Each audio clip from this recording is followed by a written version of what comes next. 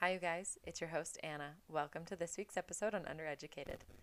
Today, the conversation I have to share with you is one that I believe truly changed my life. I think that I think about Olivia's story probably multiple times a week, and I'm sure my husband is sick of hearing me talk about how incredible I think she is and just how much her story genuinely changed my life. And I can't wait for you all to hopefully have the same experience. Olivia went through something that I can almost guarantee the majority of us will never even hear about outside of Olivia's story or experience in our own lives.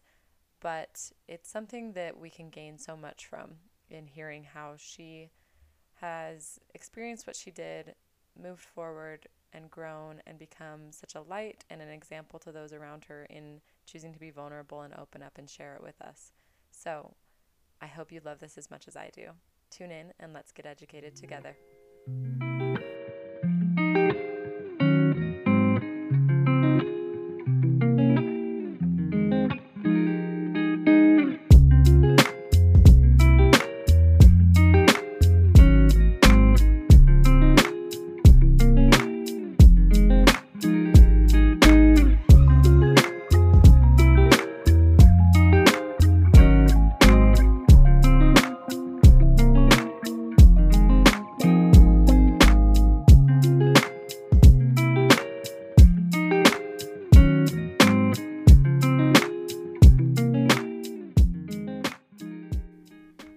Okay, you guys, so today I'm here with Olivia, and she is going to share a little bit about her experience with us. So let's maybe start from, the beginning, where you and your husband were thinking about trying to get pregnant, maybe? Yeah, so my husband and I, it was 2019, and we were kind of in a place where we felt really good about starting our family. We'd been married for a few years. I had just quit my job and I was going to go back to school full time. So I was like, actually, if I got pregnant, I would have the bandwidth for it, and then maybe I could just avoid working altogether. Go back to school for? Interior design. So what I do now, I went back to school for it. I didn't go to college right after I graduated from high school because I didn't know what I wanted to do. Idea. No, I just did my own thing, and then went back and did the whole program just at Slick for a year. But anyways, cool. So it felt like a good time for us. Went off birth control in August 2019, and obviously, my doctor just said this can take like 6 months to a year. If you have any issues, come back. And I was just like, great, sounds good. Probably won't get pregnant right away, but we'll see what happens. Yeah. So we started trying. That following month, I got my period back really quickly, and I super regular right away, which I was pumped about. How lucky, Yeah. And I was feeling really good. So we were kind of trying, and in October, my husband just kind of started having this feeling that he wanted to go get his sperm checked, which I thought was really unnecessary. Yeah. You're like, why? Yeah, I was like, why? We have 6 months to a year, and then if there's an issue, we would address it and go take care of it. But he has a history with addiction and opioids, and when we started dating, he was newly sober. He was 5 months sober when we started dating. Okay. So I've only known him in his sobriety. And he's 6 years sober now, which is great. That's amazing. And go him. Yeah. And he had some experiences with friends and fellow addicts where they had been trying to have babies, and a lot of them had issues with their sperm count and motility and all these things. And I still was kind of the mindset, we don't need to do this right away. Let's push it off. I'm sure everything's fine. And I was like, my period's regular. I'm probably perfect. You're like, I'm fine. We're fine. I'm 22 years old, and this is going to be fine. Come on. So anyways, he was really stressed and worried about it. And he'd also gotten some blood work done at the time, and his testosterone was kind of funky. So he was just feeling really out of sorts. Okay. Yeah. So that January of 2020, he went and got his sperm looked at, and I didn't even really realize he was doing it. I'd kind of forgotten about it. You're we talked about it, but you obviously weren't focused on it. You weren't worried about it. I was not worried about it. Wasn't focused on it. And I kind of forgot the day that he was doing it. And this is kind of where it starts to get rocky for us, I guess. He came home And I was home, and he walked in the house, and I thought someone had died. Like, the look on his face and the way he was like shaking and crying. I had never seen. That's actually so it was really tender, but I really had never seen. Because her husband, you guys, is like big, burly man. He's a bodybuilder, nutrition coach, fitness, like big. He is to shed tears, I'd be like, oh my gosh. No, I've never seen him show so much emotion. Oh, that's really sweet. And I was like, what is wrong? And he was like, well, it's so bad. He just kept saying it's so bad over and over again. And I was like, what is so bad? What happened? What did you do? Yeah, are we I'm like, good? either someone died or like you killed someone or you're cheating on me. Like, what is happening here? And and he was like, my sperm. And it just hit me. And I was like, oh my gosh, he got his sperm checked and he got the results back. And his sperm was the worst sperm the doctor had ever seen. The doctor said that to us also. Oh my gosh, We've heard it multiple times. You're like, thank you for your brutal honesty. Yeah. I don't know. And for me, I didn't know. I guess I also didn't know a lot about sperm back then. Yeah, totally. I don't think people know a lot about sperm. Yeah, it's not really like common knowledge what they're looking for in a sperm analysis. So, yeah, I could share what they tell look us a for little in a bit about sperm it. analysis. Please do. So in a sperm analysis, you do the thing where the guy goes to the office and you go in the little room and you give him your sample and you do all of that, and then they put it under a microscope. They like shake it up and they like look at it. Literally, that's what they do. And they look at motility, they look at count, and just overall health of the sperm. They can look at genetic indicators to see if there's like any issues or red flags as far as whether or not you'd be able to have a healthy baby. So his sperm was looked at, and a normal sperm specimen, like a really healthy normal one, would have around 100 million sperm per ejaculation. And anything above, I think like 30 or 40 million is like still great. Some people have way more. Like, I don't know. It's weird to me. My husband had less than 1,000 sperm, and they were not moving.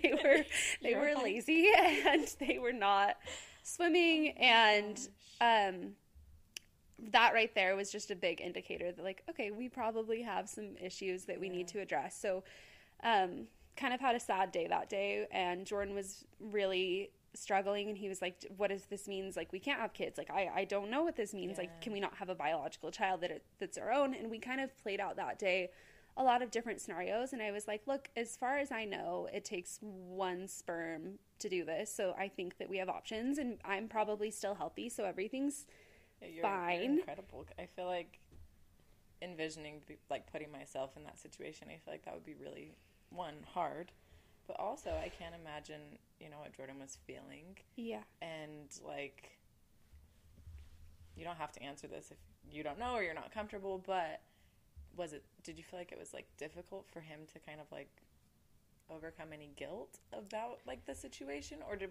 like it sounds like you as a spouse, like, addressed it so beautifully and graciously that, like, you could have moved through it seamlessly. Yeah, but at the same time, I think for sure it created a lot of mental barriers for him. I think it makes me sad.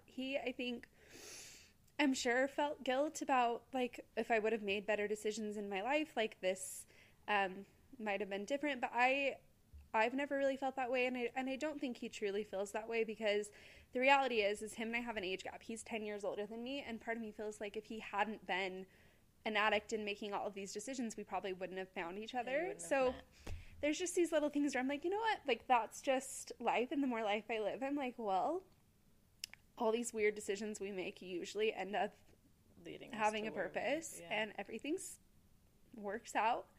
So yeah, but it was a tough day. I mean, we played out all sorts of scenarios, and we were like, look, like, if we can't have a biological child that's both of ours, like, I'm so open to adoption. Or we have, I don't even think they know this, but we have his sister and brother-in-law are not going to have any kids. They've chosen not to have children. And part of us were like, well, like, what if we use, like, Shane's sperm, made a baby, and have a baby, and quickly realized that probably wasn't a good family dynamic, but it was a good idea. Like, we really played out all of these scenarios, and we were like, you know what, like, this is going to be fine. Let's just make an appointment. Let's go talk with a specialist, and, like, let's figure out what the next steps are, because right now we've just been given bad news, and we haven't even been told what our options are. So I think it was like a week later, we went and saw a fertility doctor. And once again, we're told it was some of the worst sperm we've ever seen. I'm like, can we be a little more tactful, please? I mean, my husband and I have like a really good sense of humor. Yeah, so it was lighthearted. Those conversations were funny. And that's something like we have been able to laugh about some really dark things. Yeah, so which is probably good. Oh yeah, if you can laugh about it, you're going to get through it. So it's going to be fine. Yeah, some really dark jokes along the way. But anyways, so we went and saw a fertility specialist, and he was like, well, look, we're going to put you on some drugs and some medications, and we're just going to test your sperm probably, every couple weeks or a month. I can't remember how frequently it was. And we're going to see Jordan on meds. Jordan, okay. Yes. We're going to see where we can get your sperm to. And I said, well, do you guys want to look at me? Like, is there anything I should be looking at? And he basically was like, okay, it's 2020, so I was 23. He's like, you're 23, your period comes every 28 days. He's like, I'm sure that you're fine. He was like, you don't have like abnormal period pain. I was like, no, like just cramps, like super normal. Mm-hmm. And so yeah, we started his prescriptions, and by May, I think his sperm had gotten to a pretty good place. I can't remember what the final number was, but I think it was in like the hundreds of thousands. Oh, amazing. So a big jump. Significantly better. And honestly, with those types of therapies, like for anyone that gets that like really sad information about your sperm, most people that we know that have done this, like they've been able to get their sperm up into back into the millions or wherever it is. And a lot of people do this and they come out with a really successful result and they're able to get pregnant on their own. So we're there's a lot of hope in that category. And honestly, like I didn't know this, but for every 1 in 3 couples that struggles with infertility, it's the man. Yeah. And I think nobody talks about it. And I think that's why a lot of people struggle for so long, is because it like doesn't even occur to them that it could be the male partner in the situation. Yeah. And you know what I mean? Like it could be getting on some meds to help their sperm count, and like that's the solution. And it's the easiest type of testing to do. Yes, and we're at the age where everyone around us is like talking about kids and having babies. Yes. And a lot of my friends and coworkers are kind of in a place where they're not feeling totally ready, but they're curious about their fertility. So they're like, I think I'm going to do modern fertility or all these different things. And I say, you need to make your husband go get his sperm checked. Like have him do it with you. This is a group project. Like we're figuring this out together. So yeah, we got to, I think it was around May, we were finishing up like the rounds of medications that they'd given him, and his sperm got to a pretty good place, but not a good enough place to consider us good candidates for IUI, and we still were told we would not be able to get pregnant on our own. In order to do an IUI, you have to have a minimum of 10 million sperm for it to be successful. Like your odds really decrease if it's anything else. And I know so many people that have done IUIs, and they're hard. I mean, most people don't get it on the first try. I mean, I have a friend that's on her 6th round of IUI. Oh my gosh. Yeah. Wow. So it makes sense to me why they say, don't, and I'm great with that because I don't want to waste money on that. No, but absolutely. And why, if like the odds are against you in a way, like it's like, it's nice that you had a doctor that was very honest and open about that with you. Yeah. Because I feel like in my own interactions with some people out in like the healthcare world, I've interacted with people who like have gone through failed IUIs for like a year or two. You know what I mean? Like a very long time, and their doctor just feels very strongly that they shouldn't move to IVF yet because like they could get pregnant with IUI. It's this like rigmarole that people get on, and you just kind of have to. I've realized with fertility and pregnancy and everything else, like you just have to be assertive, and you have to know yourself, and you have to know what you want, and you have to understand that it's an expensive process. Everything about having a baby, whether or not you do fertility treatments, is so costly and expensive. And I think any expenses that you can skip, not only do they save you money, they save you a lot of mental bandwidth. Yeah, absolutely. It gets you, I think. It's a roller coaster, and I don't think a lot of women want to spend that much time on that ride. Yeah. So I just say just do your.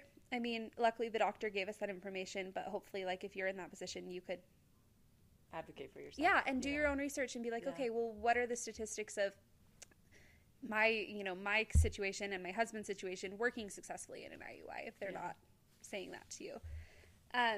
So we froze his sperm.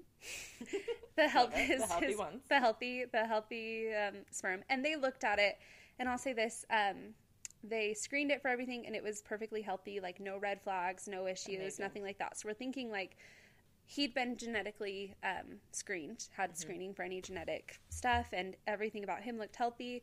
But we were kind of then of the mindset where I'm like, okay, this is great. We can't get pregnant on our own, so we're going to have to do IVF.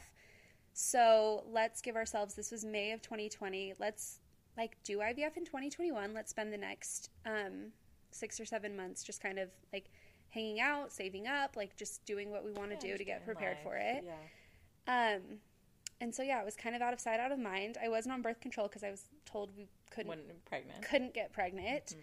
I started working the job that I'm at now that I love. And then that fall, a lot of hard things came up in my family and experienced a lot of loss.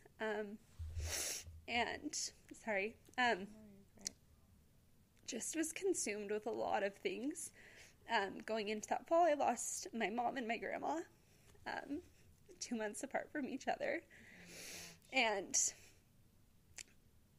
it was obviously a lot, and it was heartbreaking and devastating, and I was in the thick of grief, and there was a lot of other really complicated things going on that affected my entire family, and I kind of had to hold down the fort for everyone, including like my older siblings, my younger siblings. I was definitely the one that stepped up and made everything happen, and it was a tough fall, and getting pregnant was literally the last thing on my mind. And I lost my mom in November, and we buried her like mid-November. Anyways, going into Christmas, I was just in the thick of a lot of things, like state related. It was really complicated. And it was totally something that I was just like, I'm going to do that next year. I wasn't even thinking about it. And then right before Christmas, I realized that my period was 5 days late. And I was like, what? Oh. Like, what? And I truly was not even thinking about it. I was like, this is so weird. I've probably just been I was so stressed. Which can cause your cycle to get out of whack. Like, that's not even an abnormal, like, or irrational thought. After experiencing what you went through the previous months, like, that would be so normal. And I wasn't even aware of my period. I wasn't even thinking about it because I had so much other stuff on my mind. I was going through so many things. And I just figured my cycle was off. And then so I realized it was late. And then the next day it was like 6 days late. And I was like, okay, this feels like really late for me. This is not normal. And it was like late at night. It was like the Monday before Christmas. Jordan was already asleep in bed, and I was like on the phone with someone, and I took a pregnancy test because I was like, this is going to be negative, and then I can just go to bed, and it's fine. And it was positive, and I kind of like started to spiral a little bit, and I was like, I can't be pregnant. Like, I can't get pregnant on my own. And then I'm like, oh my gosh, this is a gift from heaven. And I'm like, this is like, wow. I'm all over the place. And then I'm like, I should take another one. So then I'm like, I'm just going to shower and like drink water. Husband's still asleep. Like, I'm just, I get off the phone finally. I'm like, don't tell anyone. So I take a shower, and then I take another test, and it's positive, and I go to wake up Jordan. He's like half asleep, and he goes, I'm like, Jordan, wake up. And he's like, what? Like, he's being annoyed because I'm waking him up. Just woke me up. It's like 11:30. And I'm like, Jordan, wake up. And he's like, okay, what? And I was like, I'm pregnant. And he was literally like, no, you're not. And I was like, funny joke. No, truly. And he was kind of mean. He was like, no, you're not. He's like, you woke me up for this. He's like, you're not pregnant. And I was like, yeah, I am. I just took 2 tests, and they're positive. And he was like, it's not mine. I was like, I can't get you pregnant. And I was like, Jordan, I'm pregnant. And then I think he made me take like 4 more tests that night. Oh my gosh. And then the next morning he was like, take another one. I was like, I think at this point, like the rate is, it's sweetie. Yeah, and like it real. Was the line was darker than the other line. Like everything was happening quick. Like there was no question mark. Question about this. So that night it was crazy for me because I was just blown away. What you were feeling. I was like, is this what people talk about? Like they always say, like it's the last thing on your mind, and then it just happens. Like just when you literally forget about it, it just happens. Yeah. And I was like, maybe that's true. I don't know. And anyways, we were obviously excited. I was feeling a lot of emotions. I was obviously having an emotional Christmas, and everything was happening, and my mind, I was like, no, this is amazing. This is going to be the best thing for us. And also I had this feeling where I was like, I have been through, I'm going to swear, so much shit in the past year. I'm like, can I do that on here? Absolutely. So much shit in the past year. I was like, nothing can go wrong. Yeah. Like, you're like, how like losing my mom and my grandma was the tip of this huge iceberg of hard things that happened that year. And I just was like, nothing can go wrong. Yeah. Like, this is going to be amazing. And I just had this feeling. I was like, oh my gosh, it's going to be a girl. And I just feel like this is like my mom and my grandma, and like just all of these emotions and connections and things that I was feeling. And yeah, we were excited, but this is going to sound weird. Aside from the grief that I was experiencing, I had like a deep sadness about my pregnancy. Like, I couldn't, it sounds crazy, but I look back on it and I truly deep down felt like I already knew I wasn't going to meet this baby alive. But I was still so optimistic, and obviously when I found out, I was like 5 weeks along, and I know that the first trimester, obviously miscarriage is a huge risk, so you kind of like hold your breath, right? Like, I didn't want to tell anybody right away. My husband told everyone. Like, I would go to the gym and people would come up to me like, congrats, and I was like, I don't even know who you are, like, what is going on here? I kept it pretty much a secret at work, and I told my friends pretty quickly, which I actually would recommend through it all, because I'm so happy I had a support system. Even in those early weeks. At 6 weeks, I started to get really sick, obviously, like feeling morning sickness, and I was sick like 24 hours a day. I was so sick. Girl. Which is, it sounds crazy, but it's fine. Like, I didn't really, I look back on that and I'm like, oh my gosh, it was terrible and awful, but I can handle it. And I think there's definitely community in that. Like, for sure. Yeah, I was sick and I got through it. And we had our first appointment at 9 weeks, and we went to the doctor, and obviously it's just like a tiny little like a jelly baby. bean. Yeah, and you just hear the heartbeat. Everything was healthy. The baby was measuring, like, right on track. And they gave me a due date that it's so crazy. It was my mom's birthday. Oh my gosh. I know. So it was just crazy. Like this whole thing, all these emotions. Yeah. And I was feeling good, feeling really sick. And in that first appointment, obviously you have the conversation with your doctor where they kind of talk to you about what the next 9 months of your life are going to look like, and all of your options and things like that. And we have that first appointment. We're asking lots of questions. And of course they bring up genetic testing, which in my mind at the time was, this is how I find out if I'm having a boy or a girl as quick as possible, which I wanted to do. Yeah. And the doctor explains everything to me, and I go to a midwife clinic that I love. So I see a group of midwives, and the way that they do it is you kind of see all of them. You can pick who you want to deliver your baby, but in the off chance that she's not available, you have a relationship with anyone. And I loved my experience with them. Go midwives. I love midwives. I love them. I love them. And special place in my heart. and doing research on the statistics of the type of experience you would have with a midwife. I mean, OBs are amazing, but they're surgeons, and you're a lot more likely to have more apt to intervene in ways that, a midwife might be more cautious with. And I found and I also found with midwives, they experience a lot of different patient types, if that makes sense. And I felt like everything they said to me was like, we might recommend this, but we have a lot of patients that do this. And it was a lot of like,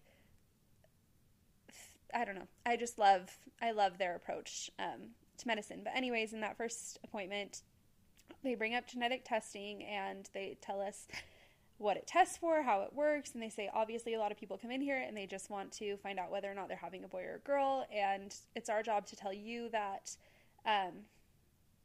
that's kind of there's the right reasons for doing the test, and that's to find out if you're having a healthy baby, and the wrong reasons would be to find out what you're having.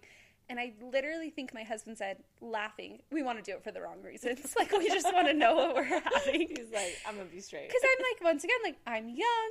Everything's fine. His sperm got looked at, and it looked healthy. I mean, it wasn't, like, great sperm, but it didn't have any markers for anything. Like, he'd had his genetic screening done. So I was like, yeah, we're absolutely going to want to do that. And they're like, okay, great. So you'll come back at 10 weeks is when you can do the blood draw. And then it can take up to 2 weeks to get your result. And great, made my appointment, went home. Obviously, like, so excited. We'd had our ultrasound. Everything looked great. At that point, I was feeling more comfortable to tell people. I think I told the women that I work for what was going on, that I was pregnant, and we were just getting so excited. So I went and did the blood draw, and they send it out, and your doctor calls you and tells you, I think it was like 10 days later, they finally called me and told me that my blood draw didn't work.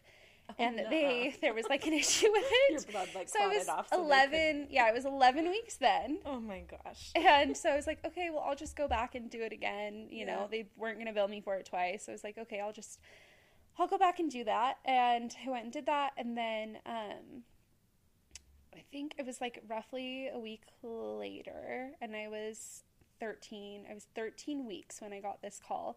So typically, I feel like kind of a rule of thumb, if it's just like everything's fine, the nurse calls you, and if there's an issue, the doctor calls you. And that's really with anything in medicine, I feel like. Like, I've had, you know, other blood panels done and different health things, and anyways, the midwife called me, and I was at work, and she said, hey, like, do you have a minute? Do you want to go in private? And I was kind of just thinking, okay, I'm going to find out what I'm having. But I was like, what is she going to say? Because this, you can just tell. You know when something's wrong. So she says, well, we got your results back. And she's like, I want to let you know, first off, that this is a screening test. This is not a diagnosis. This is not any confirmation of anything that's happening. But you screened positive for trisomy 18. And I was like, what is that? Like, what does that even mean? And she was awesome, and she read me she's like, this is literally me reading the document that I'm supposed to read to you. And she told me what it was, and she goes, it's a genetic abnormality. Trisomies are when a baby has a third copy of a chromosome. She's like, there's 3 types of trisomies. There's trisomy 12, trisomy 18, and trisomy 21.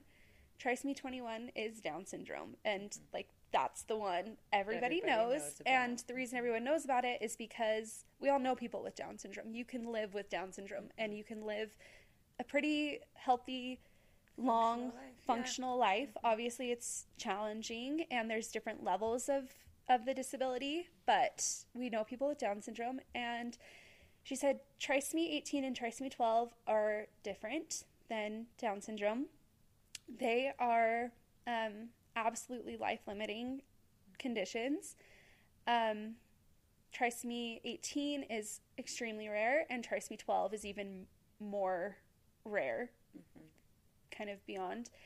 And she read me the list of what it means and kind of the birth defects, and she said, she's like, most of these babies do not make it to birth, and the ones that do not live long.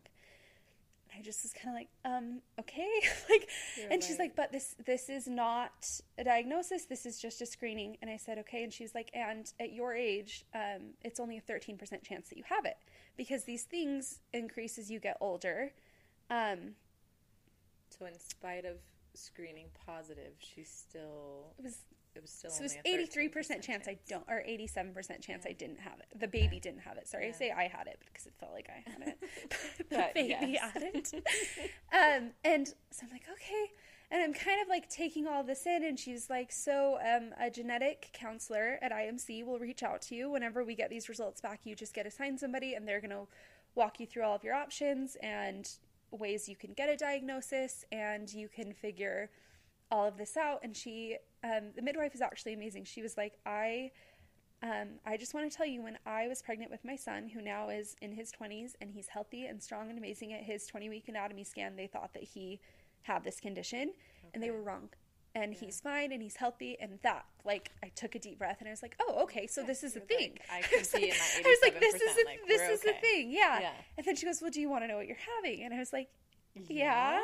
And she said, she's like, you're having a girl. And I was like, oh, of course, like, of course. You're like, I knew. I knew I it. was having a girl. So I hang up the phone, and I walk out, and I love everybody I work with, and they're, like, all excited. They're like, so, what are you having? And I'm like, I'm having a girl, but I think something's wrong. Like, it was just kind of like, there was a lot I was so shell shocked. And then I was just kind of like sitting there for a minute, and I was going to go back to work. And then I really started to like spiral and process. And I was like, okay, I need to actually go home. And Jordan was at work, and I had him come home, and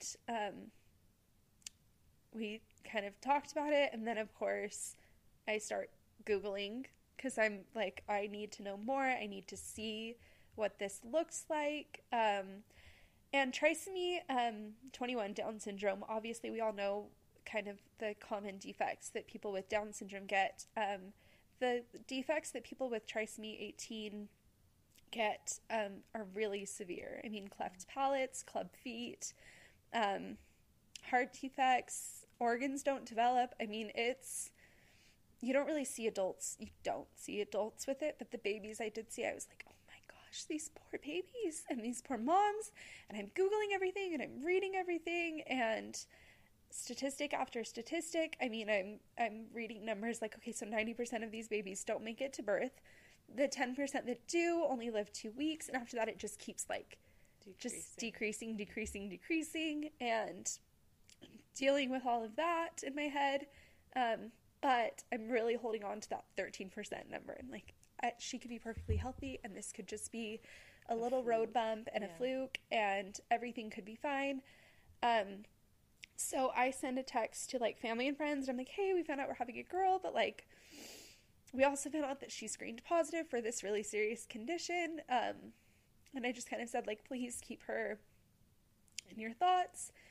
And I started to get really, really negative, and just kind of wanting to like protect myself a little bit, and kind of getting to a bad place that day. And then we thought, like, you know what, like, we're having a girl, this is so exciting, we should be excited. And I just was like, you know what, let's like give her her name, let's like give her some love and energy, and like make the most of this. And someone's gonna call me tomorrow, and everything will be fine. So we kind of like turn it around. I was like, you know what, I'm going to give her a name, and I'm going to look at baby clothes online, and I'll just like get excited and be happy. So we did that. The next day, a genetic counselor called us and had a conversation with us, obviously saying, once again, just numbers and statistics and textbook paragraphs, and just reading us all this stuff. And I had already made up in my mind, they ask you don't have to get a diagnosis. You could wait till the 20-week anatomy scan to figure out what's wrong. But I was like, if I can get a diagnosis sooner, I want to know. That. I want to know what I'm walking into. Like, I want to know. I'm not going to live the next 7 weeks waiting around to find out. So they talked to us, and they said, so you're not far enough along for an amniocentesis, which I don't know if people know what that is. Have you talked about that? I haven't talked about that on here. You can, talk about it. So an amniocentesis, I think you can do after 20 weeks, or I actually don't remember the exact week. I'd have to look into like, you could probably find out the exact, because there's a marker for that. And that basically they are able to stick a needle into your tummy, and they extract some of your amniotic fluid, and they look at it, and the baby's DNA is in there, and they can look at the DNA and break it all apart and look at all of the chromosomes and see what's healthy. So I wasn't far enough along to do that. So what they do for people earlier on is I'm just giving the abbreviation because it's big and wordy. A big, long word. Yeah. It's a CVS test, which stands for something crazy, like I said. And they said basically what we do is we take a needle and we weave it through your abdomen and we scrape your placenta. And I was like, okay, that sounds great. That sounds incredible. And then they followed that up with, it's a super high risk procedure for the baby. It's probably safe for you as a mom, but it's something that can actually damage the baby. And then the other information that they gave me was it's really an uncommon procedure, and there's only 2 doctors in the entire state of Utah that are certified to do it. Wow. You're like, wow, so my options are invasive or like extra invasive. Yeah. And then I thought to myself, I was like, well, there's only 2 doctors in the state that are allowed to do this, so they're probably pretty amazing. Yeah. And I was like, okay, well, I think I just want to do it. I just want to know. I want to know what's going on. I want to know if everything's going to be okay. I'm someone that I don't need control, but I want to know as much information as I can. For sure, yeah. And so I decided to do it, and they said, okay, great, we will get to work on scheduling that. It'll be hard to schedule, but we'll call you back. They called me back, I think, a few hours later, and they said, this doctor is available at like 7 in the morning on this day, and he can do it at IMC. And they gave me the doctor's name. I looked him up, and he was the most impressive doctor I think I'd ever like read about. So you're like, okay, I feel really speaks good. How many languages? And he's done what? Like he was like ripped and handsome, and I was like, this like, it's fine. It's literally out of a movie. This will be great. So we go to do that, which I'll just add, we live in Utah, and we are so lucky to live here because when I was at so I started having to have appointments at IMC in Murray because that's where the high risk pregnancies, like fetal medicine there. So I started having to have appointments there, and that was my first experience there. And everyone I talked to there, I mean, people drive from other states to come have these experiences and to be able to get the level of medicine that I was able to get 15 minutes from my house. Yeah. And I know, we're so fortunate. Yeah, I feel really lucky to be in a state that has amazing doctors and amazing medicine, and that I didn't have to drive and get a hotel and stay somewhere overnight, and that we have amazing NICUs and all of these options that I just think of, I think of families that have to sacrifice so much for the mom's health and the baby's health. But anyways, so I went in for the procedure, and I can tell you what that's like. It's not fun. Yeah, I honestly have never seen one. I've seen an amnio, but I haven't this seen is very different. Yeah, as I can imagine. So I go in, and interesting. I need to read about it. They can't give you any pain medications. They can't numb you. They can't do anything for it. No, and I was only anything. Nothing. Oh my So I gosh. was 14 weeks at this point. And I went in, and they're like, we cannot do anything for you. You have to remain completely still while we do this. And he looks me square in the eye, and he goes, this is going to be really painful. I was like, okay. I'm going to take a deep breath. And I'm like, actually, I'm tough. I can do this. I'm totally fine. Jordan was with you. He was with me. Okay. He was able to be there. Good. Which even he afterwards is like, I don't even know how you did that. So I had to lay. They had 2 techs in there helping him with the procedure. They do it all by ultrasound. So they are watching the needle and everything on the ultrasound. So they did ultrasounds and scans of me for a good amount of time before they went in, because he has to find out the exact perfect location to where he can get there without damaging the baby or anything like that. So he preps all of that, and he like cleans me up and, sanitizes and everything. And he pulls out this needle, and it is like so 4 thick. feet long. It is like 4 feet long. It is so thick. Oh my gosh. Like, okay, great. And he goes, I'm going to go in there, and we are going to scrape your placenta. You are going to experience the most intense body cramps you've ever experienced in your entire life. You're going to be in a lot of pain, which I appreciate. Yeah, like, thank you for setting realistic expectations of what I'm about to go through. It's number one thing that I want. Like, I just need someone to tell me everything that's about to happen to me so that I can be mentally prepared. 2 seconds prepared. Yes. So he just begins, and literally, Anna, the needle, this huge needle going into my abdomen, and literally out of the peripheral, I'm staring at the ceiling, and I am literally holding my body as stiff as a board because I cannot move. Like, something could go wrong, and the guilt, because I've opted into this. Yes, you're like, what if I And they've told me about the tests that I can do that are not invasive. In a couple weeks, that are not invasive, but once again are inconclusive. So I'm not going to take. Like, no, I need like, there's a Fisher test, and I was like, it's inconclusive. I'm not going to take an inconclusive. I'm not paying for that. That's a ripoff. Yes. So I'm staring at the ceiling, and I literally see his arm like going up and down, and my entire body, I could feel my muscles like spasming. And then he gets to the placenta, and he scraped. And anyways, And it was quick. It was like 5 minutes of brutal pain. And then it was done. They finished, and he was like, we just have to make sure we got enough of the placenta. I have to go back in. So he checks everything, and he's like, okay, this looks good. You'll go next door. And he's out. I don't have a good sample. Oh, I would have been like, okay. I would have been like, all right, get back in there. Yeah, you would have. You're amazing. And anyway, so he he's just like, okay, bye. Yeah, so he has to leave. I mean, he's a busy guy, so he leaves, and I go get some blood work done to, just, I don't even know. So much blood, pregnancy is just blood work. Running labs about everything. Yeah. So I have no fear of needles at this point in my life. Yeah, you're like, I could do anything. I can do anything. So we do that, and they say it'll probably take like 2 or 3 days before you find out. So we kind of spend the next 2 or 3 days, and I actually was feeling really good. I was feeling super empowered. I was feeling super in control. I was like, I'm going to have an answer.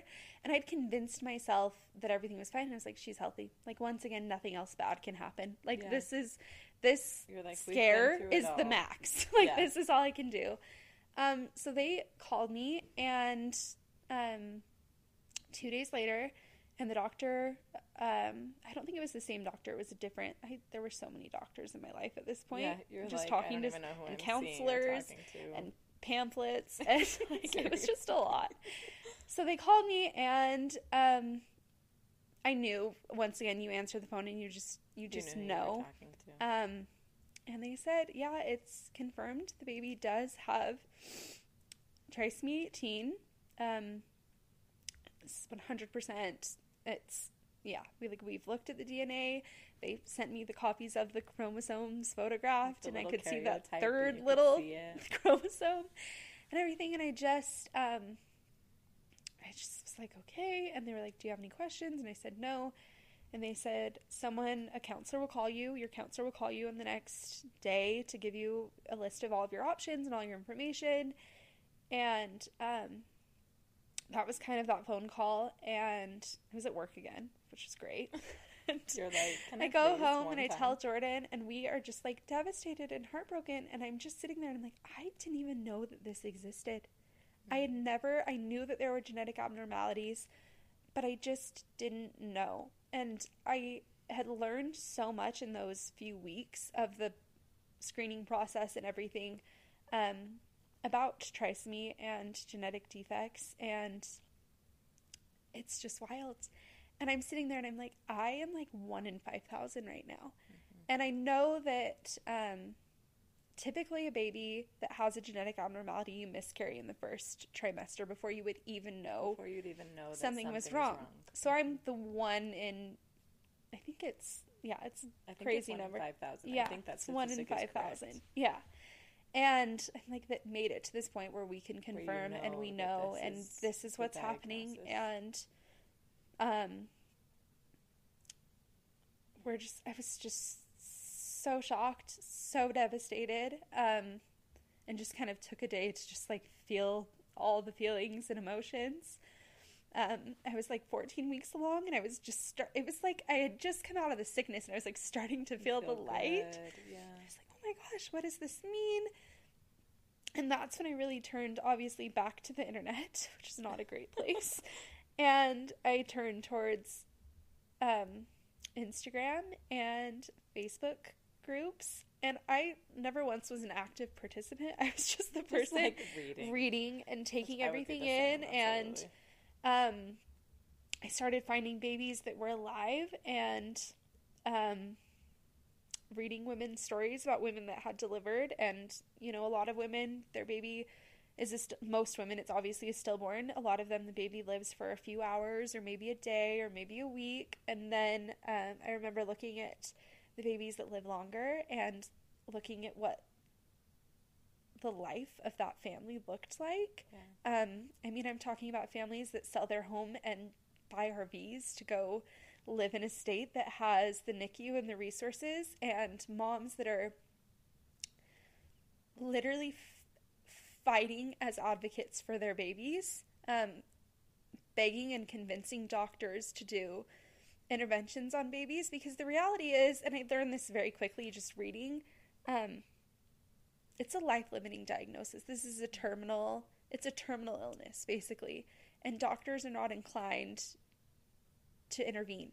Yeah. And obviously, if the baby's alive, it can stay in a NICU and all of that. But finding doctors to do these surgeries, I think, is something that's the biggest battle that a lot of these families face. Like, you have this baby and nobody wants to care for it because it's probably not going to live anyways. And I was just taking in so much and reading so much, and really understanding all of the scenarios. Right around then, I found out that someone who I'd never met but our company works with had a Trisomy 18 baby boy a year earlier, and she had lost him at 27 weeks, and he was born and he lived for an hour.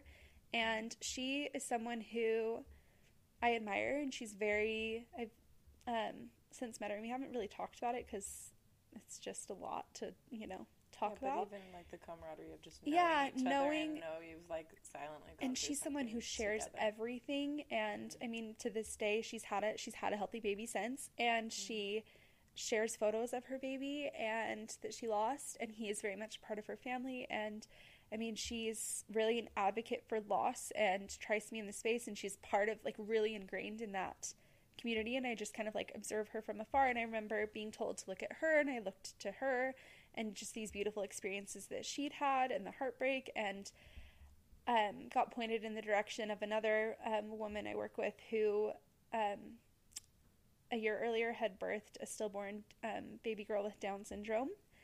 And just kind of looking to people around me and trying to figure this out. And I was like, how did I never heard of this? Like, how did I not know? No one in my life really knew that didn't know those other people about experiences like this. That's what I'm literally sitting here thinking of, is I myself have never interacted with someone who has had a baby with trisomy 18 or 12. Yeah.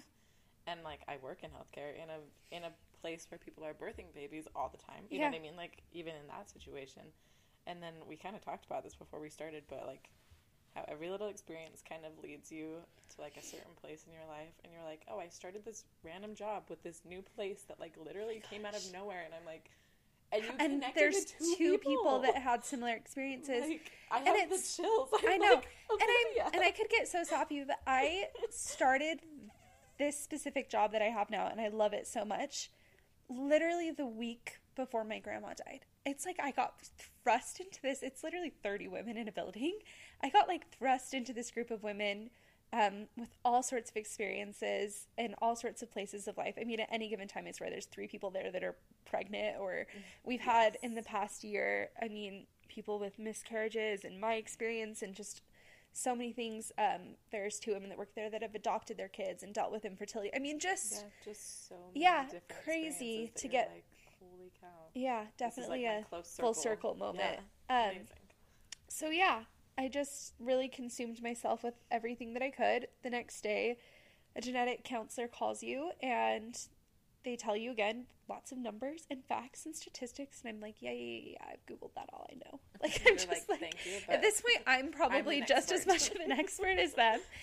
And of course, they ask you, they tell you, obviously, this is a life-limiting diagnosis, and you have the option to end your pregnancy.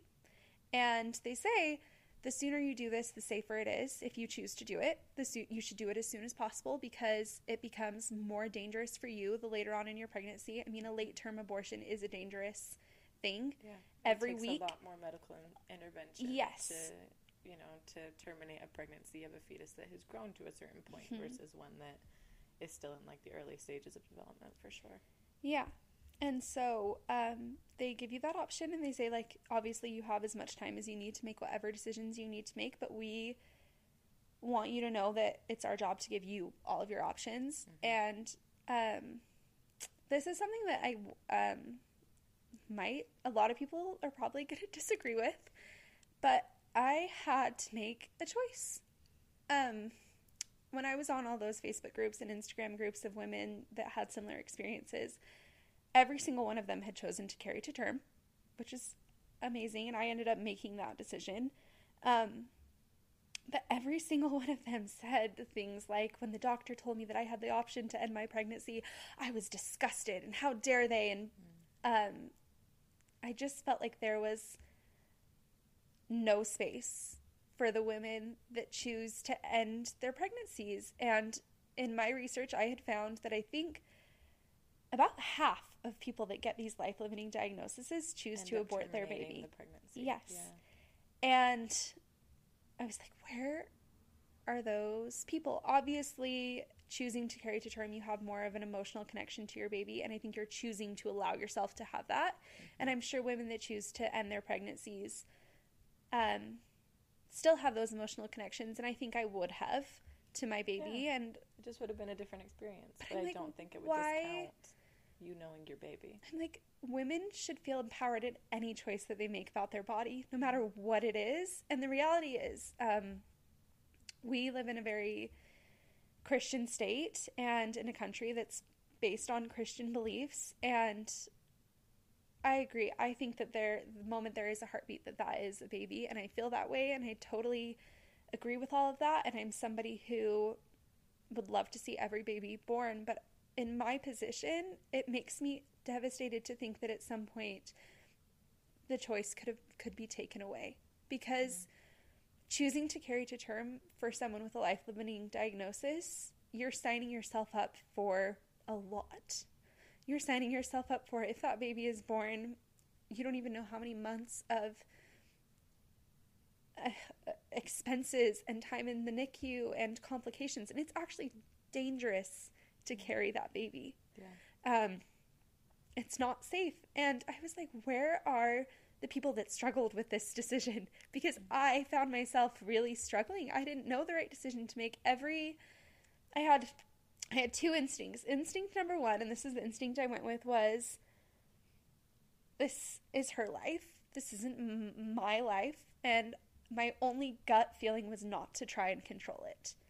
And I knew that me deciding to end the pregnancy was me taking back control, which I think would have been fine. And I truly feel like if I would have chosen that, I would have been empowered in my decision. Absolutely. And, but my gut instinct was, I am just not going to control this, because nothing in my life is apparently in my control. And like, this is her, and I'm just going to let her play this out whatever way she wants to play it out. And, my main thought was, at this point, when she comes, however she comes, like, hopefully I would be able to get to spend time with her and hold her, and just let her be in control of her life. And that's what I went with. But it was a tough decision for me. And I think we can all have more compassion for people that make those hard decisions, because I don't feel like there was an easy decision for me to make. It would not have been easy for me to end the pregnancy, and it was probably a hell of a lot harder to like choose to carry to term. So I just wanted to say that I think every woman should have every bit of choice throughout every experience that she has, and I hope that we could, as people, just give more compassion to people that make decisions, whether or not you agree with them, because there's no right or wrong. And I think you even like being here and saying this, Olivia, is like already empowering someone that like doesn't know that they're going to be in your same or similar situation in 5 years, and like maybe hears this and like knows when they're like given that ultimatum of, hey, here's your prognosis and here are your options. Like, when they are feeling like, what do I do? They can know it's okay, and that they can be empowered and supported and loved in whatever decision they feel is for them. Yeah. And like, that is beautiful, and that is what like this life is about, is just like being there for the other people who you don't have to love, you don't have to agree with, you don't even have to understand like their rationale, but to know that like there's a safe place where they can be just empowered in their decision. Yeah. And like and move forward, because like they're gonna have to deal. Like I have never been in a situation personally like you have been in, but like all I feel for you in hearing your story is like love and just admiration for like your strength and your grace and the way you move through this, like seeing you on the other side of it and seeing the human you are and just being like, I'm in awe of like who you are. It's amazing. Thank you. Like, I'm so, like, I'm like speechless because I'm just amazed. No, thank you. It's everything. It's, yeah, I think, I talked about this with, my friend who lost her, baby girl that had Down syndrome, and I was able to have a real conversation with her. Yeah. And to discuss all of the things that no one's discussing on a support group on Facebook, apparently. Like, wow. that are like, who would have thought? I'm so sorry. This isn't this perfect thing, and I'm not this perfect person going through this experience. Like, I had really negative thoughts. I mean, I made the decision to carry to term, and I think it was a decision I felt great about because I released control, and I just said, this is what I'm doing. And to be honest, I think in a lot of ways, my husband at that point, he's amazing, but I think he disconnected from this baby, right? Like, I think he never pushed me in one way or the other, and he said, I would love to be able to, like, see and meet and hold the baby, but he gave me space to make whatever decision I wanted to, and I appreciated that so much. And I think in his mind, and for sure he thought it'd be easier. Like, he was signing up for a lot too. Yeah. And I just think there's no judgment. And then even when I made my decision, there was constant moments where I was in so much fear. I'm like, oh my gosh, if this baby comes, what am I going to do? And then you get, I guess I should just say, like, so you make your decision. And I made mine. And I felt really good about my decision, but I never want to forget that I had to make a decision and that I made a choice for myself, and that there's nothing wrong with any choice that a woman makes. Because if a woman is able to make either choice, they're both hard choices, it's the right choice for her. Like, if you're able to do either one, it's what you can do. It's amazing, and you should be empowered. So the genetic counselors give you all sorts of resources, and they start telling you, like, okay, so here's what comes next. You can come and you can keep seeing, doing all of your appointments at maternal fetal medicine at IMC. You can keep seeing your midwife in addition to that. And I was like, you know what? I'm just going to do the appointments I have to do at IMC, and I want to still deliver with my midwife if I can. Yeah. And I want to keep going there because maternal fetal medicine, it's amazing, but it's just a different experience. Absolutely. And I just wanted a little bit of normalcy and a little bit of a comfortable space for me. So I chose to keep seeing my midwife. And they also tell you, so obviously you're going to have options and lots of decisions to make because you're not done making decisions. Yeah. And they tell you, you know, if you deliver at primary children's, that's probably what you would want to do if you want to do interventions and you want the baby to go to the NICU and to be able to have surgeries and all of those sorts of things. And I thought about all of that, and I kind of said, well, yeah, I'd be interested in touring and kind of seeing how I feel about that. My sister-in-law is a NICU nurse at primaries. Oh, no way. Yeah. That's amazing. And she's amazing. And I said I'd love to tour, but I was like, I need a minute to really think about this, and I'm not going to make any decisions. So I kind of thought about what I would want to do and what was going to feel best for me and Jordan and what kind of delivery I wanted to have, and kind of looking at other women's experiences. And I talked to my sister-in-law, and I asked her because she takes care of sick babies and she knows what this looks like. And I said, so have you cared for a baby that has this condition? And she goes, yeah, we have one right now. And she's like, we've had them before. And I was like, what do you think? And I just looked at her and she goes, it's really hard. And she just said, this isn't, these babies don't make it. And that was a moment for me where I just was like, yeah, I know. And it just hit me, and hearing her experiences of women in the NICU and how challenging that is, I just kind of sat with all that information, and what I realigned with was, I'm giving up all control, and I'm letting this baby live her life and do whatever she wants to do. And I ended up deciding that I would deliver with my midwife at the hospital by my house that I wanted to deliver at. and that I was not going to do any interventions. I decided that if my baby was going to be born alive, that I would just spend whatever time I got with her, because I knew that if I wanted to intervene, if she was born alive and there was an option for interventions, that she would be taken away from me and immediately hooked up and strapped in. And I was just like, you know what, if she's born, like, I'll just hold her and I'll take care of her and she can go when she's ready to go. And that was kind of my game plan and my decision that I made. And I felt really good about it. And I think giving up all control and literally handing this off to her was the thing that felt the best for me. So yeah, I made that decision, and so yeah, that was all right around 14 weeks, and the next few weeks were really, really hard. I feel like the first 2 weeks I woke up so depressed. Like, I've been through a lot in my life, but I had never experienced depression or anxiety or anything like that. And I woke up and I just remember thinking, like, I am so sad. Like, I cannot shake this.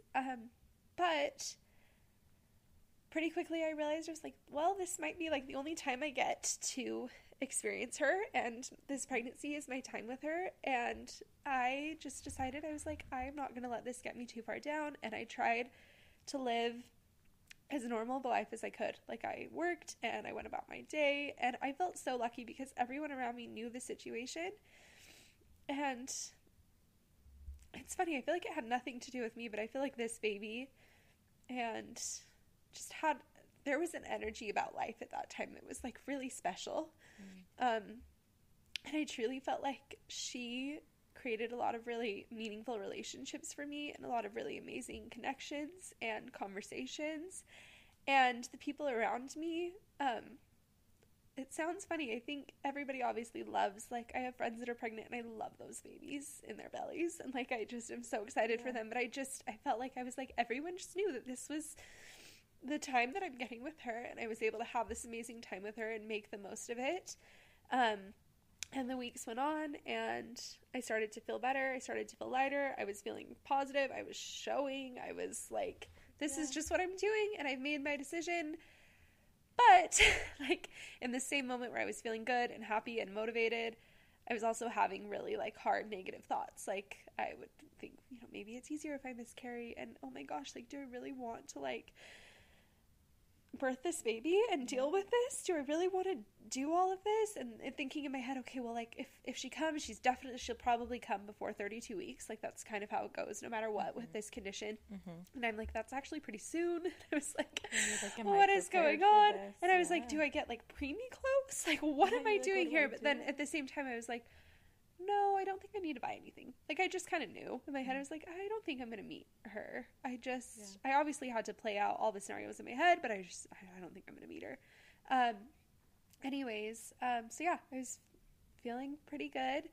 And then right at 19 weeks, I started feeling like really sharp pains in my stomach. I had a scan a week earlier, and heartbeat was healthy. Everything was fine. And I was at 19 weeks, and I was having these sharp pains, and I had never experienced anything like them before, but I kind of thought maybe they're like a muscle thing or something, because like I'm like, I don't know what's going on. All sorts of weird pains you don't even know when you're newly pregnant.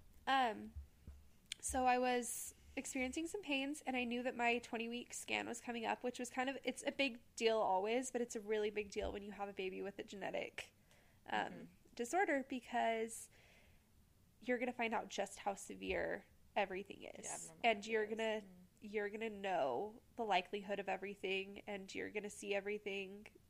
You'll see the heart, you'll see all the defects, you'll see the cleft palate, the club feet, you'll see everything, and kind of like know what you're working with, like what's happening. You get a whole picture view of everything. So I knew that was coming up. I just had an ultrasound before, because I was getting pretty frequent ultrasounds at that point. And I started having these pains over the weekend, and they were really sharp, and I didn't really think much of them, but I felt like something was maybe wrong. But I knew that scan was coming up, and I had a lot going on.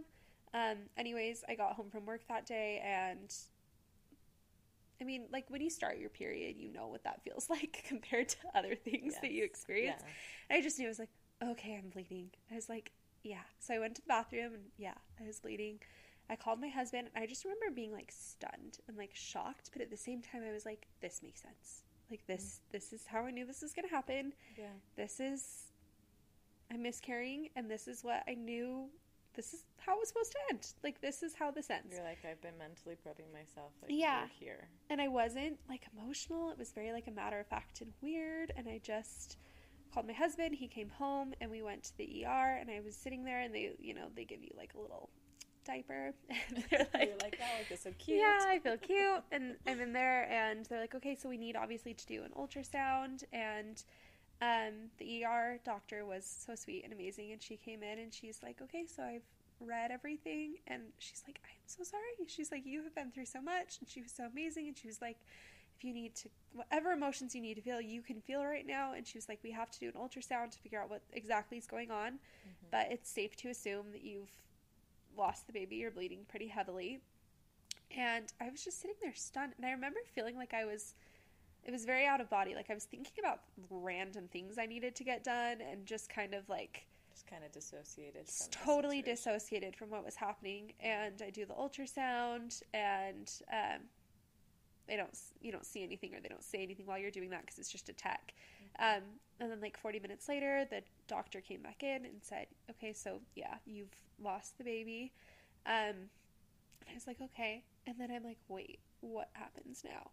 Yeah, like, what's the next step? I had come to terms with at a later point having to deliver the baby, and what that might look like. And I, you know, thought like, oh, well, maybe I would just do like a C-section, because that's pretty easy, and I could do that, or whatever I had decided. But I was like, I'm only 19 weeks. Like, what does it look like to lose a baby at 19 weeks? You're like, I don't know. I don't know what that looks like. And she said, so we have to transfer you to labor and delivery. I was like, wait, what? Like, I was like, I don't just get to do this here. Yeah. Like, I have to go. And she's like, yeah, so they're just going to get everything ready for you up there, and they'll transfer you up there.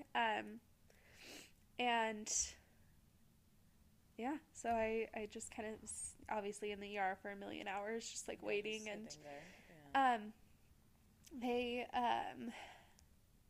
came and got a wheelchair and wheeled me over. And I got to my room, and this sweet, it was like at this point, like 8 p.m. So I think the nurse that I was with for the night had just come on. And she came in and met me in the room, and she gave me a gown, and she just said, hey, so like, just get dressed in this, and then I will come in and tell you everything that's happening. My husband was with me, obviously. And I was just sitting there, and I was like, I don't know what happens. Like, I had prepared for every scenario, but for some reason I hadn't prepared for, what does this look like? Like, this could be nothing. Like, it could be a pretty minimal process, or it could be a bigger thing. So she comes back in, and she says, so there's a doctor that's on call between 2 hospitals tonight, so we'll wait for him to get here. But she was like, are you cramping or anything like that? And I was like, no, just bleeding, not cramping. And she was like, okay, so we're waiting for the doctor, but likely what's going to happen is we are going to pretty much like induce you and start labor. And I was like, wait, what? Like, just, like, oh, wait, what? I'm like actually birthing a baby? Yeah. Like, this is and it just really started to hit me. I was like, wait, what am I, what? Like, just stunned. And she's like, so I'm going to call the doctor. And he gave her the go-ahead to give me medication. They put pills inside of you. So they, Anna can probably. They slide it up into, like, your vagina to help your cervix start dilating. Yeah. So started that process probably around like 9 or 10 p.m. And she just kind of said, this could take a few hours, this could take a day, we just don't know how long it's going to take. And I was like, okay, like, sounds good. So I'm just kind of in this bed, and my husband was really, I think, scared and not knowing what was happening. And I just remember, like, seeing what he was doing, and he was like, I could just tell mentally, like, in his own whatever planet he was on, and I was like, okay, like, this is kind of, I'm a little bit on my own here. Mm-hmm. And so he's kind of like watching TV. I can't focus. I was like on my phone. I like didn't know what to do. Yeah. He kind of falls asleep, and around like 11 p.m. I started really like cramping, and maybe it was earlier than that, but I don't know. I started really cramping and feeling it, and the doctor finally showed up, and he looked at me, and he was not my favorite person in the world, which is fine. My nurse was coming in and checking on me, and administering medication to me, and he was going back and forth, so he really wasn't even there very much. No. And my nurse offered me pain medication, and she was like, we can give you IV pain meds. She was like, and then if you really need it, you can get an epidural. And I'm just hearing all these words, and I'm like, I'm not actually having a baby, though. This is crazy. You know what I mean? Yeah. Like, it was just so different, and I just said, you know what? Like, if this is what the cramping's like for now, I think I'm fine. Like, I can, like, this is fine. Mm-hmm. So the night went on, and she was giving me more and more medication. I was dilating, and she was great, and I think she could tell that I was kind of in a shell-shocked state. She wasn't asking, questions or trying to be chatty. She was just taking care of me and being amazing. Anyways, turn the lights off. I'm like, I think I'm going to try and get some sleep, and I really just started cramping, and I think that's when I started to really feel what was happening. I was feeling less numb, if that makes sense. Around midnight, she came in, and she was like, do you want... And I could not sleep. I could not do anything. I was in a lot of pain. But part of me was like, no, I want to feel this. Like, I just was weird. And finally, she was like, are you sure you don't want some IV pain meds? And I finally agreed, and she gave them to me, and it was great. It was, like, not even great in the sense where I was like, I wasn't feeling pain. It was, like, mental and emotional relief when it hit. Do you know what I mean? Like, I was just like, I want to feel nothing. I'm like, oh, this is how people get addicted to this stuff. Totally. Like, when you are low and in a rock bottom place, and that, I mean, literally, I think it was fentanyl. Like, it probably hit my system. Hit my system. I was like, oh my gosh, like, this is that, like, warm cloud feeling where I just wanted to dissociate. I didn't even want to be in my body. I didn't even want to be in the room. I wanted to feel nothing. I wanted to think nothing. Like, I just... It was just so crazy. So she keeps coming in and checking on me, and I was like freezing cold, and my husband was just asleep, and I just could not figure out the mental state that was right for me. So then around like 1:45ish, she comes in, and she's checking on me again, and she offers me more pain medication, and I'm like, about to say yes, and then I like stop and I look at her and I'm like, so what's really gonna happen? Like, what am I gonna push? Like, I don't know. Yeah. And she was like, honestly, she's like, you're 19 weeks, like, your baby's probably small enough that like you're just gonna feel, and she was sitting there and she was so sweet. She's like, you're probably just gonna feel like a big gush, and that'll be it. And right as I was talking to her, I was like, okay, I think it just happened. And I remember I was just like sitting there, and I'm like shaking. Mm-hmm. And she goes and she slips. She's like, oh yeah. And I was like, okay. And I couldn't see anything. Like, baby had just like fallen out of me. Mm-hmm. Like, sounds. I know it sounds, but like that's what happens. Yeah. So slipped right out. Baby slips right out of me. I can't see anything, and I'm shaking. And I just like say to Jordan, like, Jordan, can you wake up? And he looks at me, and he is, what, like, terrified, and he can't see anything, and I'm like, I don't know. And oh my gosh, my nurse, I could cry. She was the most amazing human. She comes over and she goes, oh my gosh, she's really tiny. And I was like, well, what do you mean? She's like, she's behind in her growth, like, she's really tiny. And I was like, okay. Sweet nurse comes over with this tiny little blanket and like all these tiny little things and scoops her up, and she says, to Jordan, she's like, do you want to cut the cord? And he's like, like I'm like, it was just like the weirdest moment of my life, and I can't see anything. And she puts the little baby in a blanket, and this tiny gummy little red baby is handed to me, and she looks at me and she goes, she's like, the doctor will probably have more to say about this, but she's like, the baby definitely hasn't been growing well for weeks. And she's like, you're a few weeks behind in growth. So it was more like a 14 or 15 week fetus. So she's like, it was definitely tinier than I was expecting. And she hands the baby to me. And I did not know what to expect. I didn't know what I would be looking at. And it sounds so crazy, but these babies, she had every fingernail. She had every toe. Like every... She's a full-blown little human. Full-blown little human. And I remember looking at her and I was like, oh my gosh, she has like really strong, like long legs. Like this time, literally snot coming out of my face and crying so hard. She has like this perfect little body, and I was looking at her, and Jordan's sitting over there still terrified. He's terrified. I'm like, do you want to look at her? And he was like, I don't know, do I? I was like, at that point I was mad at him. Yes, and like it was just a whole thing, and I was like, okay, it's fine. So it's just tiny, and the nurse comes over and she's like, do you mind if I take her for a second? I want to like weigh her, and like weighs her. She was an ounce. She was just tiny. Oh my gosh. I was like, how is this even real? Like what? And I hold her for a few minutes, and Jordan looks at her, and I took like some little pictures because I was like, is this what I'm supposed to do? Like I'm just stunned. I don't know. Yeah. She takes her, she brings in, hospitals are so amazing. I mean, they have beds that refrigerate. It sounds terrible, but stillborns. Yes. Yeah. And they have clothes for premature babies of any size, and everything was still huge on her, which was just funny. I was going to say probably drowned her, but then, but like this hat, like little... it was just tiny, and like put little things on her. We held her for a little bit, and the nurse was like, I mean, it was, just think about that nurse being in the room and just what she might have been feeling. So we kind of held her for a little bit, and not very long, because honestly, like, she was so red and so gummy, and I could tell she was, like, already deteriorating. So she's like, what do you want to do? And I was like, you can take her, like, she's like, okay, we're gonna go put her in the fridge. Like, that's what they do. In the morning. And, so they took her, and, I just kind of, like, was up for a couple hours, and my husband, I think he was really numb.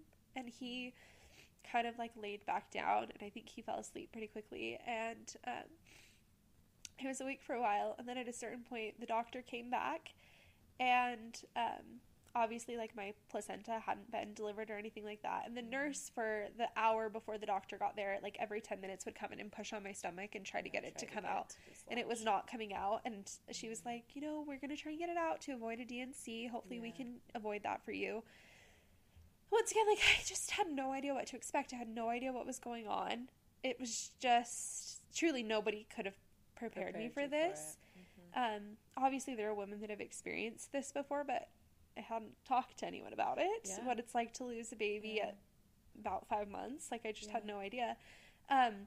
So she'd been trying to get the placenta out. The doctor comes in, he looks at me, and literally starts jumping on my stomach. It was like, you're like, the nurse it was just like so aggressive. Painful. So, and he's like, and I get it, because I did not want to have surgery. I did not want to have a D&C. And the cord was so tiny that they're like, we can't pull on this. It would snap. So he was pushing really hard, and my sweet nurse was there, and you could just tell in her eyes she was just like holding it together. Eventually it came out. Oh, I'm so glad. I'm relieved. Which was great. I didn't have to do a D&C, and at that point they're like, obviously you're going to stay at least the next, until we want to monitor your bleeding and make sure that everything kind of goes okay. So they cleaned me up, and I'm just kind of hanging out for a couple hours, and I finally fall asleep. And at like 7 in the morning, I think around 5, my husband left. He was like, I'm gonna go home and like check on the dogs, because we'd left our dogs the night before. And I was like, actually, that's great. Like, you should go and get out of here and like take a minute, because it had been a rough night. And so he leaves, and I'm alone, and I finally fall asleep, and I wake up at like 7-ish, and it was my nurse coming in to say goodbye to me. And I woke up, and I hadn't shed a tear this entire time. And I saw her, and she said she was leaving, and I just, like, lost it. And she just, like, held me, and she was just crying, and she was like, I'm so sorry. She was like, this is so hard. And she handed me off to a new nurse, and she's like, this is, I don't remember the other nurse's name, but, anyways, and she's never had a loss before, and so I was given a new nurse, and, my nurse left, and I just love that nurse so much. She was perfect and an angel, and I don't think I could have done it without her. She was like my silent support through everything, and it hit me that labor and delivery nurses do so much more than to deliver healthy babies. They have to be prepared for any scenario and to show compassion and empathy and hold it together and be the strong person in the room when I am sure that it is so hard. And I know I said this to Anna, but the nurse that I had, my coworker who lost her Down syndrome baby girl had the exact same nurse, and my coworker had shared with me that after the fact, my coworker had a C-section, so she was in the hospital for a few days, and a couple of days in, the nurse said to her, she's like, you have to know, like, I was holding it together, but I just went outside, and I was just a mess. A mess. And anyways, I just think doctors are great, midwives are great, but I do not think that nurses, especially labor and delivery nurses, get enough credit, because they really are the ones that progress you along and make sure that everything is okay, and they're just there for you in the most amazing way.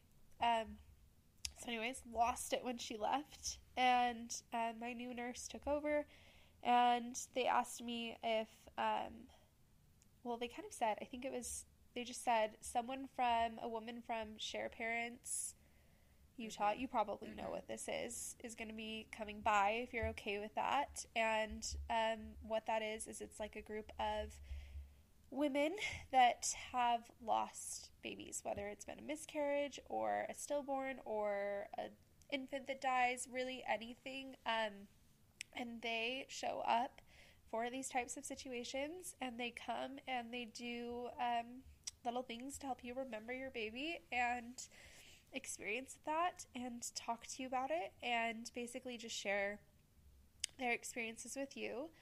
So my husband came back, and he came back a different person. Like, he came back, and I was like, oh, you're here now. Like, you showed up.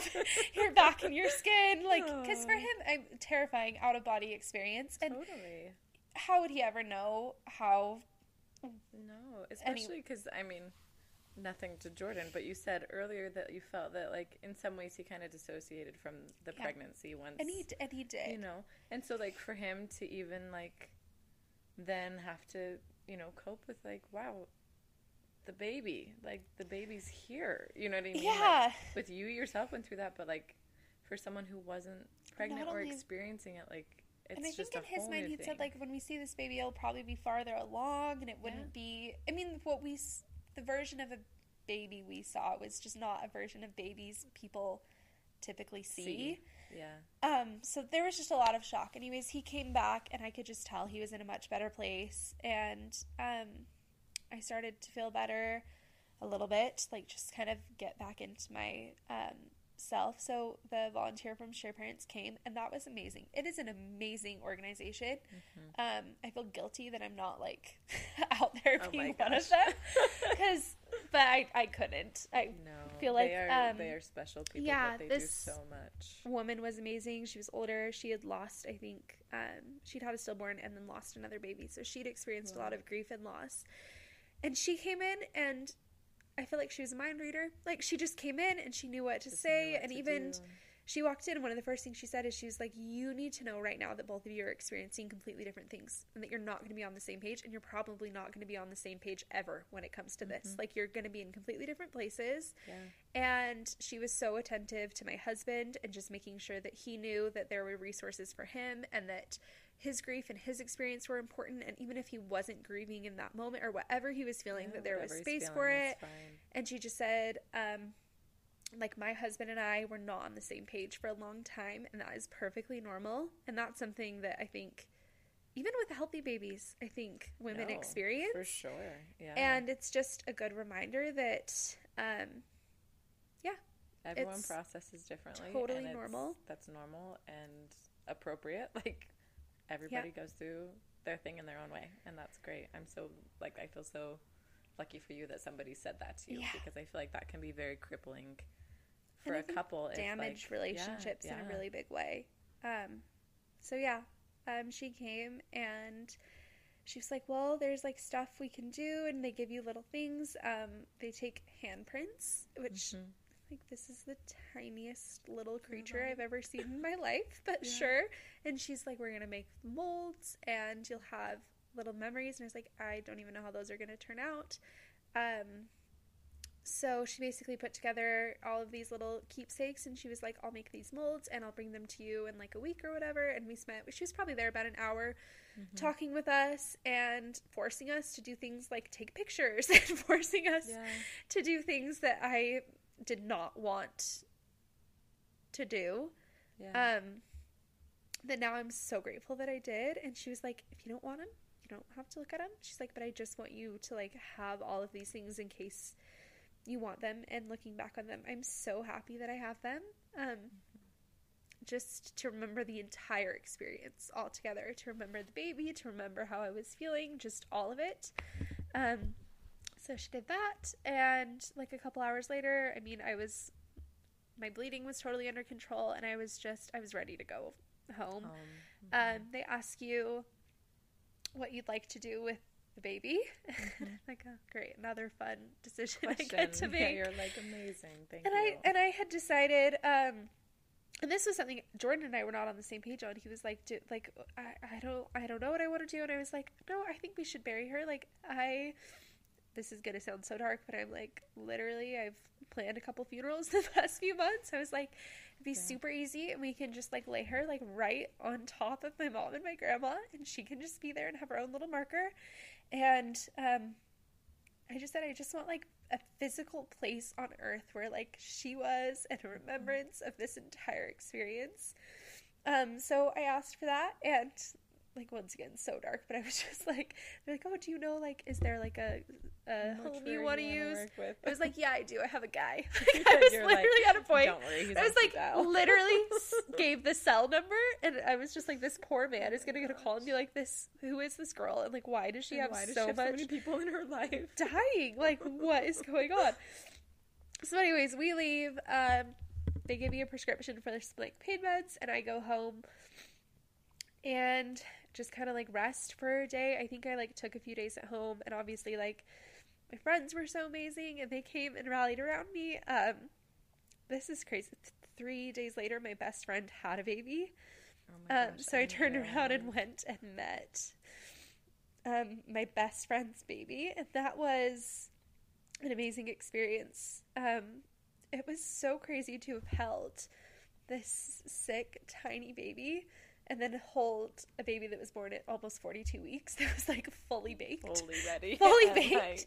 Big, hairy, all the things. And I was just like, I was sitting there and I'm with all my friends, and I'm like, I don't think anyone in this room really understands what a miracle this is and how amazing it was. And I think with infertility and all of these things, like, I have just come to the place where I can see how people get upset and they have their feelings hurt, and it's easy to feel like, why isn't this happening for me, and why are good things happening to other people? But what I realized is, like, I can be sad for myself and happy for someone else at the exact same time. Like, there's no reason why I can't do that. And if good things are happening to other people, good things can happen to me. And to be completely honest, my friend that had this baby,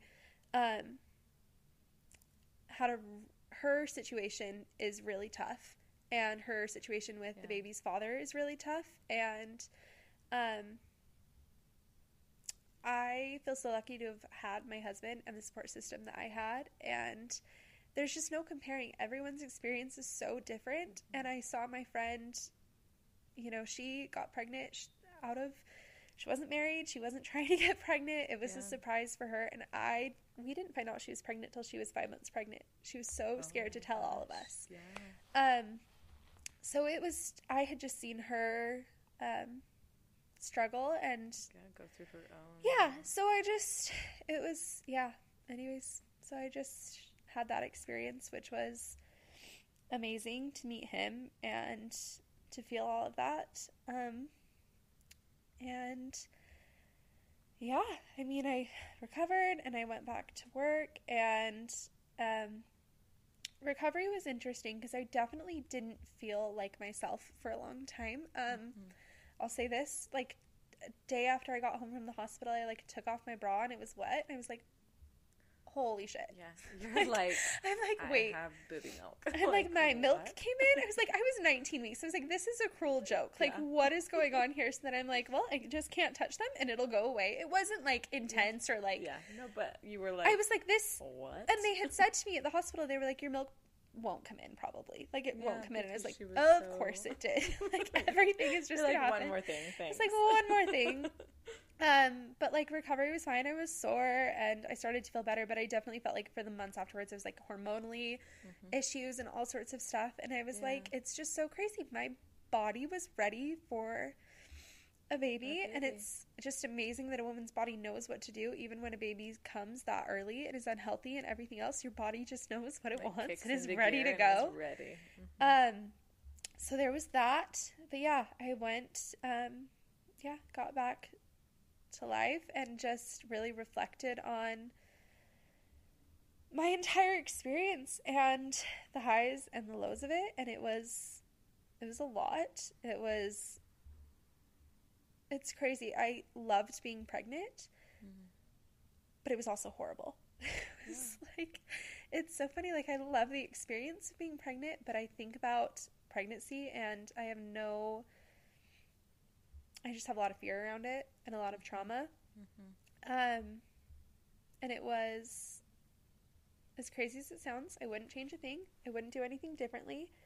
I don't know. It was such a whirlwind. And like I said, there was a lot of beautiful moments and like spiritual moments. And I learned, it was kind of like seeing myself under a microscope for 5 months.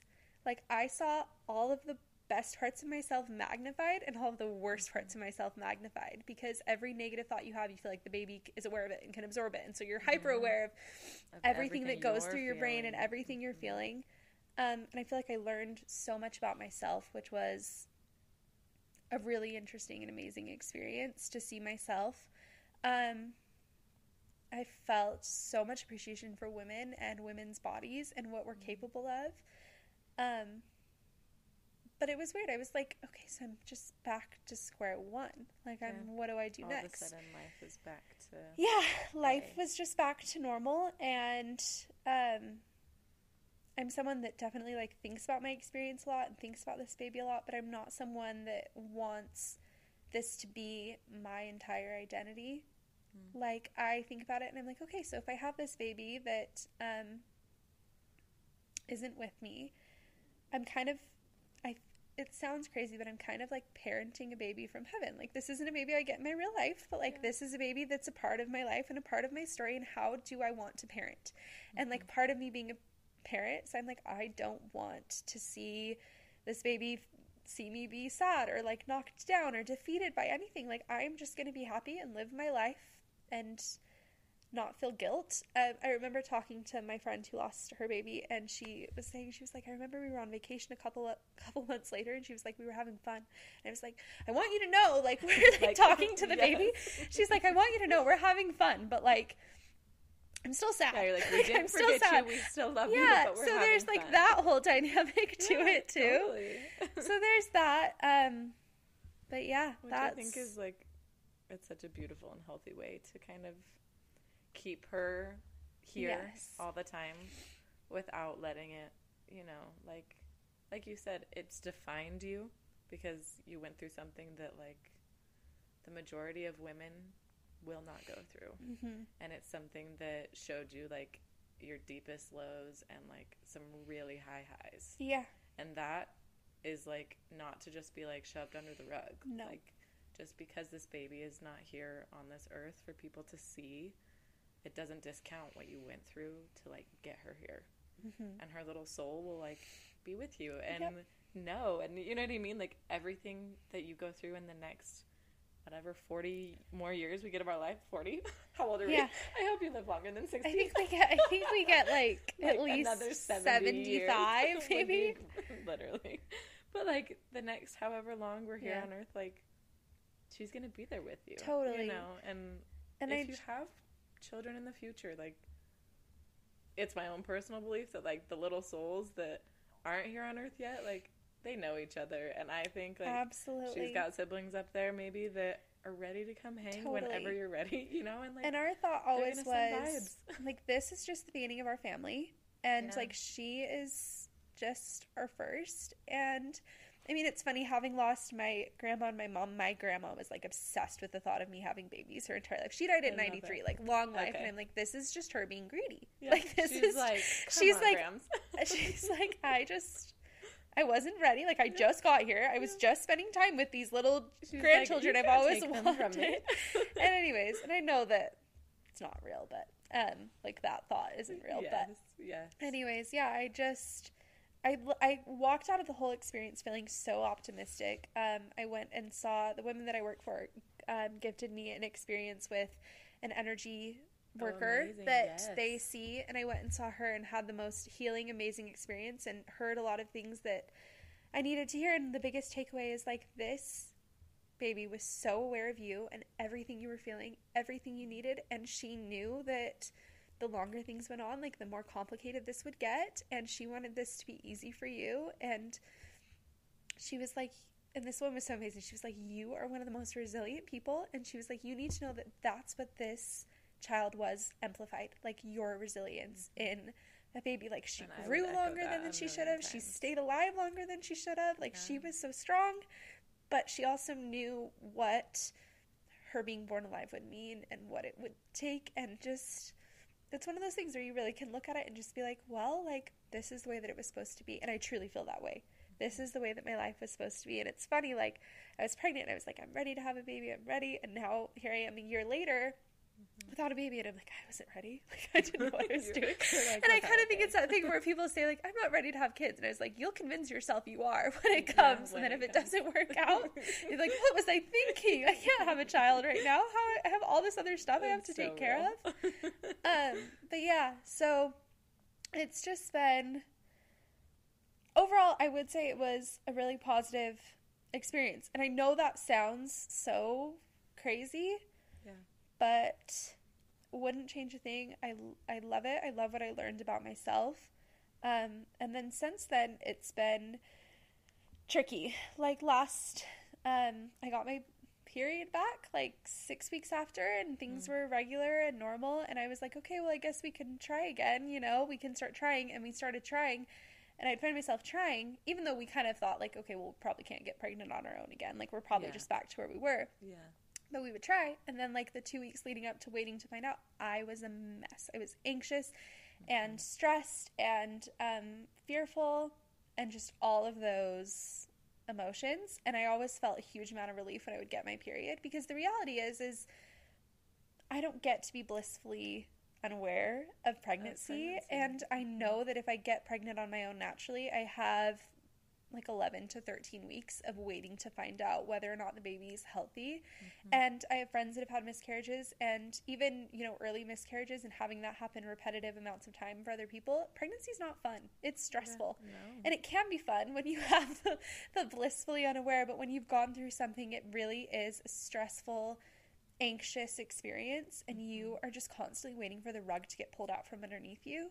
Like at any moment you're like, something's gonna go wrong. And I just know that it's something I'm honestly scared. Getting pregnant naturally at this point does not sound like a good idea for someone like me, having gone through what I've gone through. So I've kind of decided to take that off my plate and go back to the plan of IVF, because the idea of making some healthy babies in a lab that I know have the right amount of chromosomes and have all jokes aside, and just go with that process is what gives me peace of mind. And I think it sounds great, because the reality is honestly, when you get pregnant, it's kind of like a little bit like roulette. Like it could go any number of ways. And the reality is trisomy 18, although it's a genetic condition, it is not inherited. It's not passed down. It occurs completely randomly. I don't screen positive for it. My husband doesn't screen positive for it. Obviously, we've had it happen to us once, so it's more likely that it would happen again. And I don't want to endure that experience. I think it just becomes a lot more. It's still a low statistic, but it's a lot more likely for it to happen again. And I just, if I can take some of those mental burdens off of my plate, I'm going to do it. And that's the plan. And I think that being empowered in that decision is really amazing. And just being able to take control of what I can feels really good to me, because there's a lot that's... Yeah, well, you were like thrown into a situation where you almost had to learn to like surrender control completely. And, you know, obviously I think people will handle their situations differently, but in your circumstance, it sounds like what worked for you was just being like, this is her ride. Yes. I'm going to let her ride it out.